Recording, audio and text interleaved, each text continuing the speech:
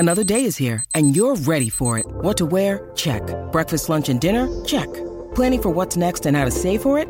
That's where Bank of America can help. For your financial to-dos, Bank of America has experts ready to help get you closer to your goals. Get started at one of our local financial centers or 24/7 in our mobile banking app. Find a location near you at bankofamerica.com/talktous. What would you like the power to do? Mobile banking requires downloading the app and is only available for select devices. Message and data rates may apply. Bank of America N.A., member FDIC. All right, so in this episode, I read an article I found that talks about it's called "Multiple Streams of Income Bring Financial Freedom." It's on a website called Influencive.com, and the article is written by DN Newsdesk, VIP contributor to the website. It looks like. Let's see how Tate broke free from working 9 to 5 with multiple streams of income. Now, I believe wholeheartedly in the multiple streams of income theory because it works for me. I don't just have my job. I've got my investments. I've got my podcast. I've got the YouTube channel. These all make me money. I am constantly bringing in flows of income, though, from my different investments and everything. It's just a smart way to do it. I play like a hedge fund. So I always find ways to make money in the markets no matter what happens. And basically, I live by the rule of asymmetric risk and reward. And just in summary, what that really means is when I'm looking for an investment or a money-making opportunity, I want to make sure that my risk is really, really low when I'm starting. My risk is super low and my reward is super high. I'll give you an example.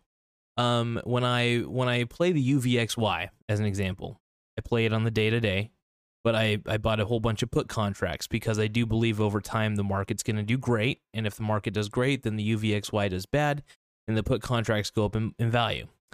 But while also doing that, while it also is a decaying product, I still buy shares slowly every day when it goes down into the UVXY, and I sell off periodically just a little bit. But what I do is I'm making it to where if I'm wrong about the economy always going up and a market crash does happen, I'm not only richer for the better. Actually, if a market crash happened, I'd be richer than I would if it kept going up.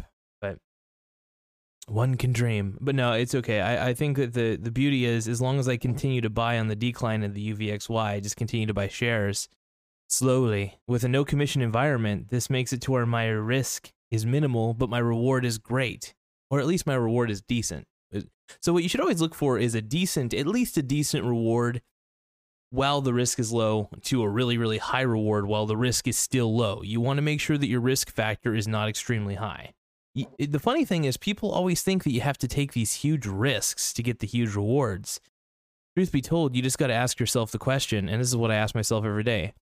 How can I have the least amount of risk while getting the highest possible reward? And so I thought about it. I'll give you an example. My podcast, it makes a decent amount of money. The risk is virtually nothing because all it takes is me getting on the air, doing this show basically, and talking about one thing I love, and that's finance. And I love talking about finance, and I'm obsessed with it.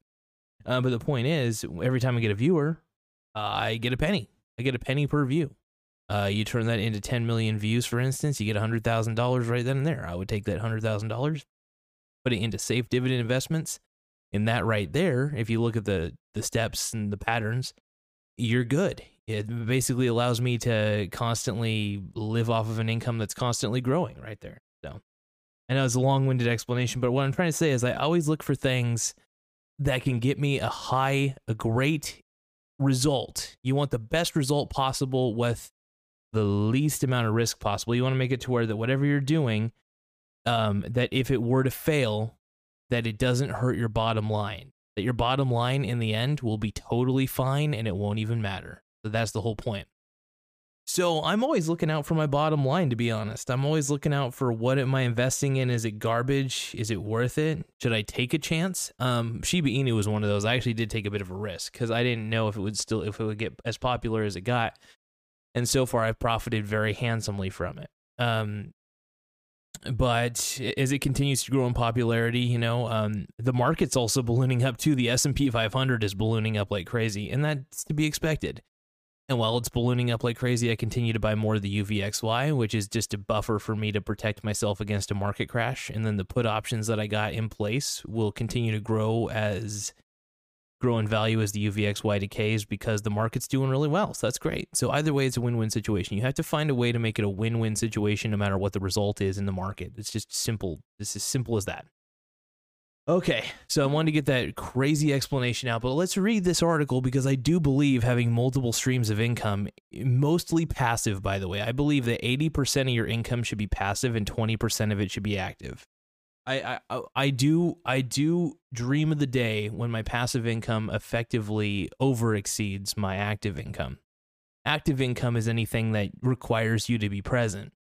For instance, passive income, I don't really need to be present with any of my investments. I collect a dividend, blah, blah, blah. I only have to check it periodically just to see if there are any great opportunities out there. But the level of how active I have to be is very minimal. And, you know, as Warren Buffett says, if you're not making money while you sleep, then you'll always be a slave to money. And I'm constantly making money even when I'm not. So my podcast, for instance, makes money even when I'm sleeping. Straight up, because of all my episodes that people are watching, sometimes people are watching it at night, and it's great. So when people watch the podcast or the YouTube episodes at any time, I'm getting money while I'm taking a snooze, you know. And so same with the Shiba Inu coin, the cryptocurrency, the cryptoverse, the crypto markets are 24/7. So even when I'm sleeping, it could be possible that Shiba Inu could go up like crazy. So, The point I'm trying to make to everybody is multiple streams of income are the way to go. Let me just put this window, minimize myself a little bit here. Look at that fresh millennial, fresh blood. No. All right, so we're gonna just kind of look over this particular video and not particular video, but particular article, and I'm pretty fascinated by it. I really do think there's so many different ways to make money, and it's important to really look into all the different ways. So. Been having some issues with my microphone, trying to align everything properly. But anyway.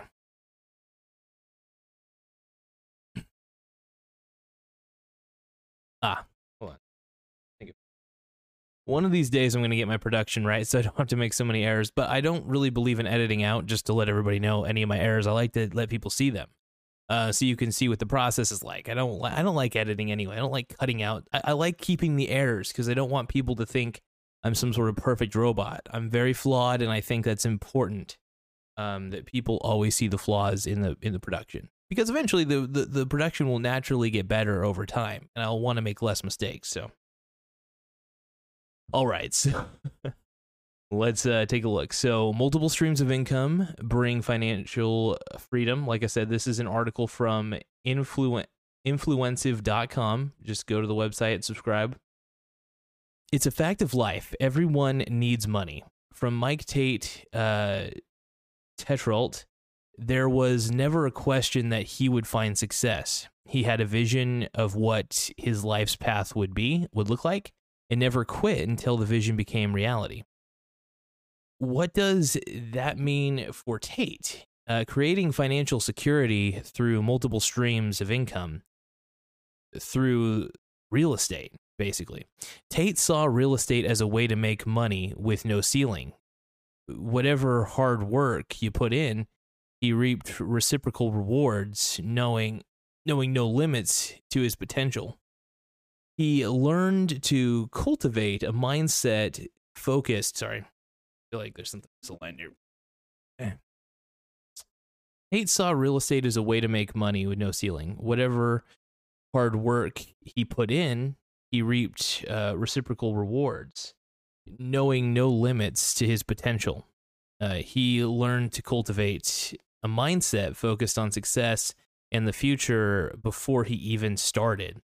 One of the most important lessons he learned was personal accountability. Instead of viewing failure as loss, he learned from it and let it pave the way to a world of possibilities.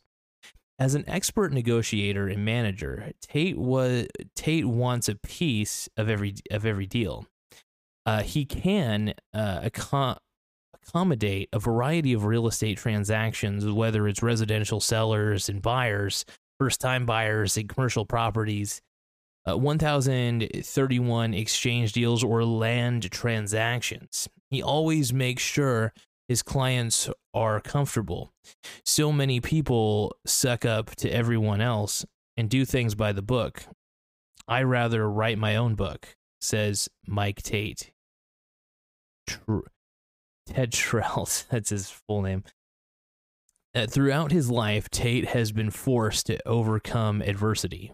From beating felony gun charges at 19 to suffering a severe neck injury at 22, he has persevered and learned that nothing in life is impossible. Fear is used against us to prevent us from getting where we should really be. Don't base your life around fear. If something bad happens in your life, you either deal with it or you don't. The ones who deal with it keep going, says Mike. Says Mike Tate, Tetrault. By creating a vision for his life and seeing it through, Tate lives on his terms as Boston's real estate kingpin. Every day he celebrates the small victories while constantly staying hungry. Okay, so... All right, so what I got from that was... Okay, so I'm kind of rereading this a little bit.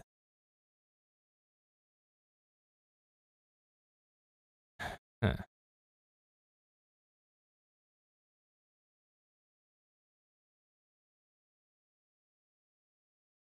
Kind of reading through this. I'm reading through this again. Let's see.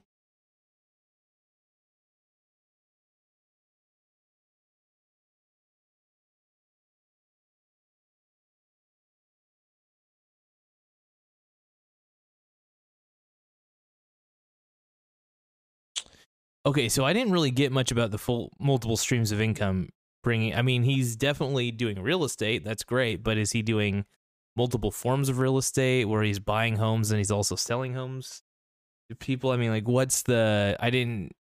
And maybe I felt like I was... Yeah, I don't know. Is there more to this article? I feel like I was missing something. I know it's pretty much real estate, but hey, good job for, go Tate, man. I agree. Real estate's a great vessel. I've never been a part of real estate, but for all my mentors, a lot of my mentors would definitely always seem to recommend real estate. I'm definitely a stocks guy. I've had a lot of my success in the stock market.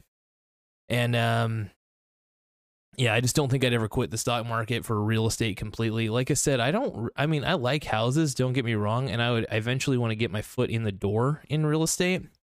But I mean, a part of me also feels that a house is a liability and not an asset, which is why I prefer to rent. I've always been a renter deep down, not a homeowner. I just don't see myself as that kind of person.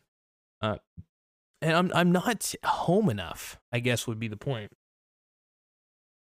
I think if I had enough money just to splurge, I might, I might buy a trailer in a trailer park or something. I don't know, but just pay like really cheap rent or something, like $400 a month or something. But that just depends on where I'm at in life, how much I really give a shit. I really don't give a shit about the riches or material goods at this point in my life. I feel like I've outgrown it. I outgrew it a while ago, and I just kind of stopped caring about the minutia. I stopped caring about the little things. I mean, I acknowledge little things. I want to make sure that I'm doing the right things in my life, but I think that my attitude towards life is way different than it was a long time ago. I believe I myself am bigger than all my problems. And that's the thing I like to impart to everybody is be bigger. Just see yourself as bigger than your problems, and you start getting shit done. And that's how I see myself. I see myself as the giant. I see myself as the victor, the best. And that's just kind of how I continue to do it. But I do want to make sure that everybody's just being successful and being intelligent, and yeah, because I want to help people. I really do. That's why I make this show. That's why I continue to encourage all you guys and say, hey, I believe in you. I want to see you guys. I want to see you guys do the best you can. And I've just seen so many people fail in life who really wanted to succeed. But it wasn't the failure. It wasn't the failure that was the bad part. It was the fact that they just didn't want to do they didn't want to keep doing what they wanted to do.